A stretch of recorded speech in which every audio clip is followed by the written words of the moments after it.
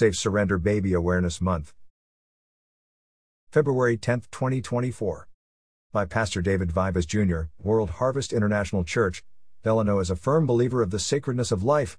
I'm happy to report that a proclamation recognizing February 2024 as Safe Surrender Baby Awareness Month was made at the February 5, 2024 Delano City Council meeting by Mayor Joe Allendiao. The Safely Surrender Baby Law was first signed into law in January 2001 and became permanent in 2006.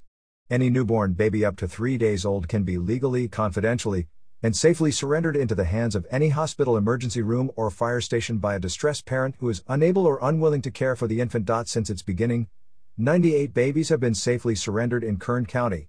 The law is meant to save the lives of newborn infants that are at risk of abandonment by encouraging parents or persons with lawful custody to safely surrender the infant within 72 hours of birth. No questions asked. According to the scriptures, Almighty God is the giver of life and valuable in His sight. Psalm 139, 13-16. These passages alone demonstrate why followers of Christ recognize the sacredness of life and believe all humans should be given the opportunity of life. To women who are pregnant but entertaining having an abortion, I would ask that you consider giving your child up for adoption.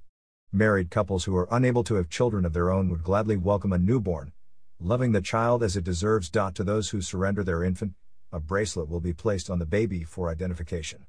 A matching bracelet will be given to the parent. The bracelet will help connect the parent to the baby if the parent wants the baby back. If a parent changes their mind and want the baby back, the parents may take the bracelet back to the hospital.